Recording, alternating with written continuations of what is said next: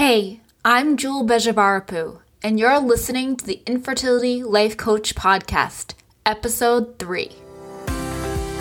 Welcome to the Infertility Life Coach Podcast, a show for smart, type A millennial women who want to get off the emotional roller coaster of infertility for good.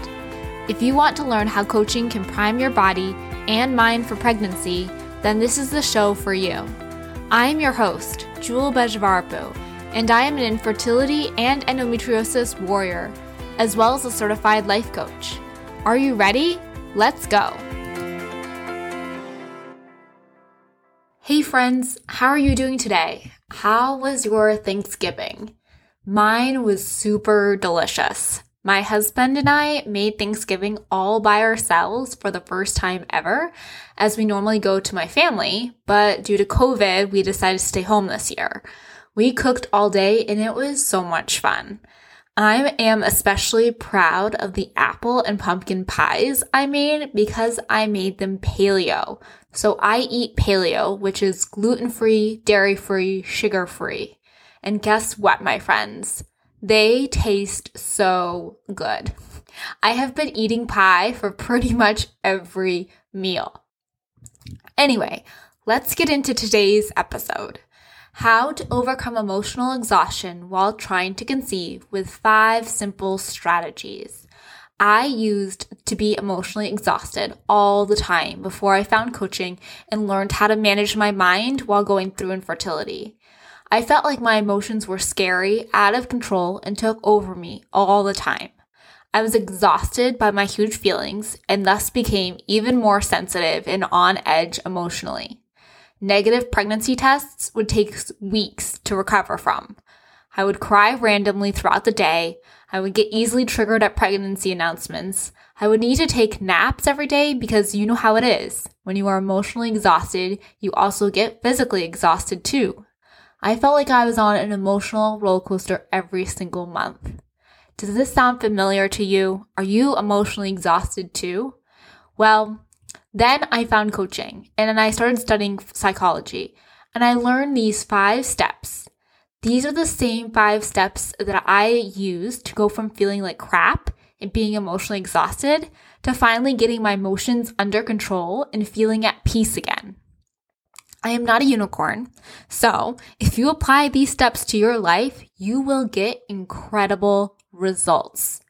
If you want this in a PDF format and with a workbook so you can download it and fill it out for yourself, go to www.simplyjewel.com/opt-in.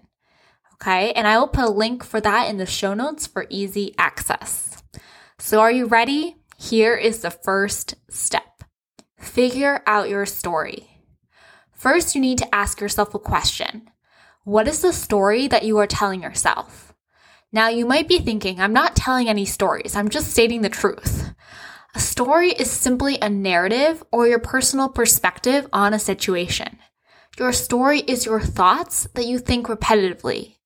You believe these thoughts to be facts or truths, but they're really just your perspective. And that perspective might or might not be serving you. Let me give you an example, because I bet your story might be similar to mine. My story was, I'm broken. I'm behind. Something is wrong with me. My body has betrayed me. Getting pregnant should be easier. Getting pregnant should be fun and romantic. I am a disappointment. I should have a baby by now. Does that sound familiar, friends? Because for a while, I told myself this story and I felt awful most of the time, which makes sense, right? Because if our thoughts create our feelings, those are some pretty crappy thoughts. And what does it create? Me feeling crappy. Even though 1 in 8 women struggle with infertility, I felt all alone and isolated thinking these thoughts. I was consumed by infertility and in full out victim mode. I thought that because I was struggling to have a baby and get pregnant, that something had majorly gone wrong with me. But one day I had a revelation that I was actually fighting the reality of my current situation. And I learned this concept from Byron Katie. Okay, she teaches this concept called fighting with reality. She has a quote that says, when you argue with reality, you lose 100% of the time. She also says in an article of hers, which I will read a portion of right now and include in the show notes if you'd like to read more about this concept, she says, "I am a lover of what is, not because I'm a spiritual person, but because it hurts when I argue with reality. The only time we suffer is when we believe a thought that argues with what is. If you want reality to be different than it is, you might as well try to teach a cat to bark. You can try, and in the end, the cat will look up at you and say, meow." Wanting reality to be different than it is hopeless. You can spend the rest of your life trying to teach a cat to bark, and yet, if you pay attention, you'll notice that you think thoughts like this a dozen of times a day. People should be kinder. Children should be well behaved. My neighbors should take better care of their lawn. The line at the grocery store should move faster. My husband should agree with me. I should be thinner, prettier, or more successful. These thoughts of wanting reality to be different than it is. If you think this sounds depressing, you're right. All the stress that we feel is caused by arguing with what is. Okay, the reality was that I wasn't pregnant. I didn't have a baby. Getting pregnant wasn't easy, fun, or very romantic, if you know what I mean. When I thought that it should be these things, I was making myself miserable. I was having all these expectations of what getting pregnant should look like, and my reality met none of them. So the first thing you can do to feel better is to identify your story. What are those thoughts? Your story will probably have a lot of shoulds. Your story is the thoughts you are making that are making you feel emotionally exhausted. It is what is making you feel miserable and cry. The second step in this process of getting off the emotional roller coaster and getting out of emotional exhaustion is to grieve your story. Once I had that revelation that I was causing myself so much pain by fighting reality of my situation with my story, then I had to grieve the belief that getting pregnant is easy and fun. I had to grieve that I might not get pregnant naturally, and that's in air quotes, or at all. I remember sitting at my desk and bursting into tears. I had resisted my emotions for a long time. I just wanted to be happy and felt silly to feel sad. Again, there is that story that we should be happy while trying to conceive. While I was crying, I picked up my journal and I started making a list of all the things I was grieving. I decided then and there that I was going to process the grief instead of resist it. Most of us often resist, react, or avoid tough emotions like grief, but instead we need to allow them to be there in our bodies, and I will teach you how to do this in the next step of processing your emotions. So my list looks something like this, maybe times 1,000. I might never get to do cheesy bump photos. I might not get to get pregnant without drugs or assistance. I might not be able to buy cute maternity clothing. It might never be easy for me to get pregnant. Grieving is an important part of the process. We need to grieve so we can accept the unknown.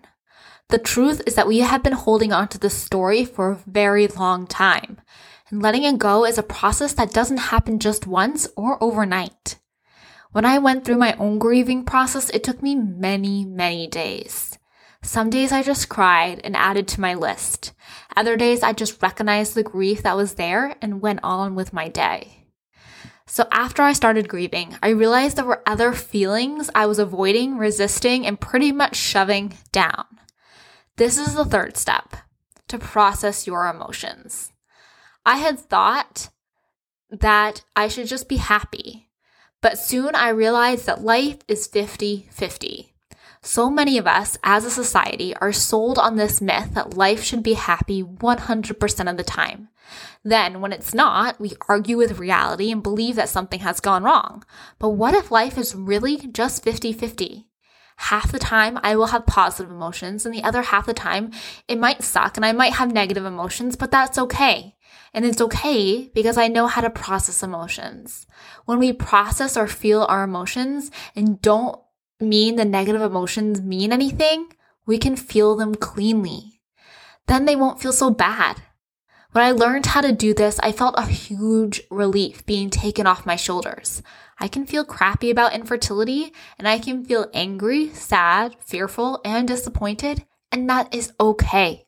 So I began to normalize and process these feelings. Once I allowed myself to have these negative emotions, I could process them. And here are the 5 steps, or maybe 6, to process an emotion. And you can do these steps with grief or any big, tough emotion at all. The first step is to think of something that brings up a strong emotion. The second step is to recognize the emotion and name it out loud. The third step is to go into your body and notice where the emotion is located. Is it in your chest, throat, stomach? Is it tight, small, hard, round? Step number 4 is to feel the emotion. You might cry. That is okay. It'll be like riding a wave. Some points it will be strong and then it'll grow weaker. Step 5 is you want to stay in your body while you're riding the emotion like a wave. Your brain will give you more thoughts to think and want you to leave your body and come back and spin out on all of the thoughts. Don't do it. Stay in your body and ride the wave of the emotion.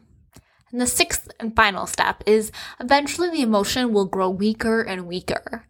That is when you know you have processed it. You will feel fine again. Repeat the process every time it comes up, okay? So right now, I give you all permission to feel every single emotion and to use these steps for all the emotions that you have. Whatever comes up for you is absolutely perfect. So now that you know your story, you've grieved it, you've processed all the negative emotions that have come up, you're ready to accept your journey, which is the next step, the one you are living right now. In the beginning of trying to conceive, I did everything. I'm sure you have done everything as well. I changed my diet. I took 1 million supplements. I charted both with cervical mucus and temperatures. I did acupuncture. I worked with a team of doctors. I went on various drugs. I took every single test out there to figure out how to balance my hormones. And in the end, I kept getting negative pregnancy tests. I felt like a complete failure, and I wasn't worthy of being a woman or a mother. I mentally hit my lowest point. I realized I was trying to control something out of my control. I made a decision then and there to accept that this was a normal route for me. It wasn't a matter of if I was going to become a mother, but when and how. I was so stuck in wanting to know the when and the how, I was forgetting to enjoy the rest of my life and my process.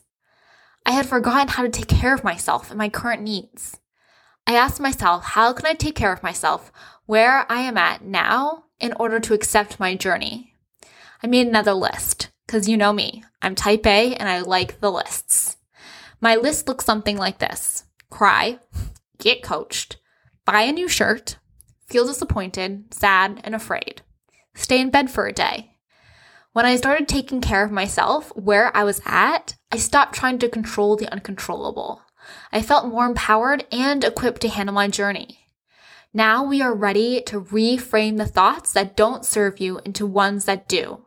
Okay, this is the very last step, and you can do this because all of our thoughts are just sentences in our brain, and they are all 100% optional. And I have a bunch of thoughts, and I still do, that don't serve me. We can never get rid of all of them, but we can become more aware and begin to question them. One thought that was super prevalent while I was trying to conceive was, I am broken. You remember that thought. It was part of my story.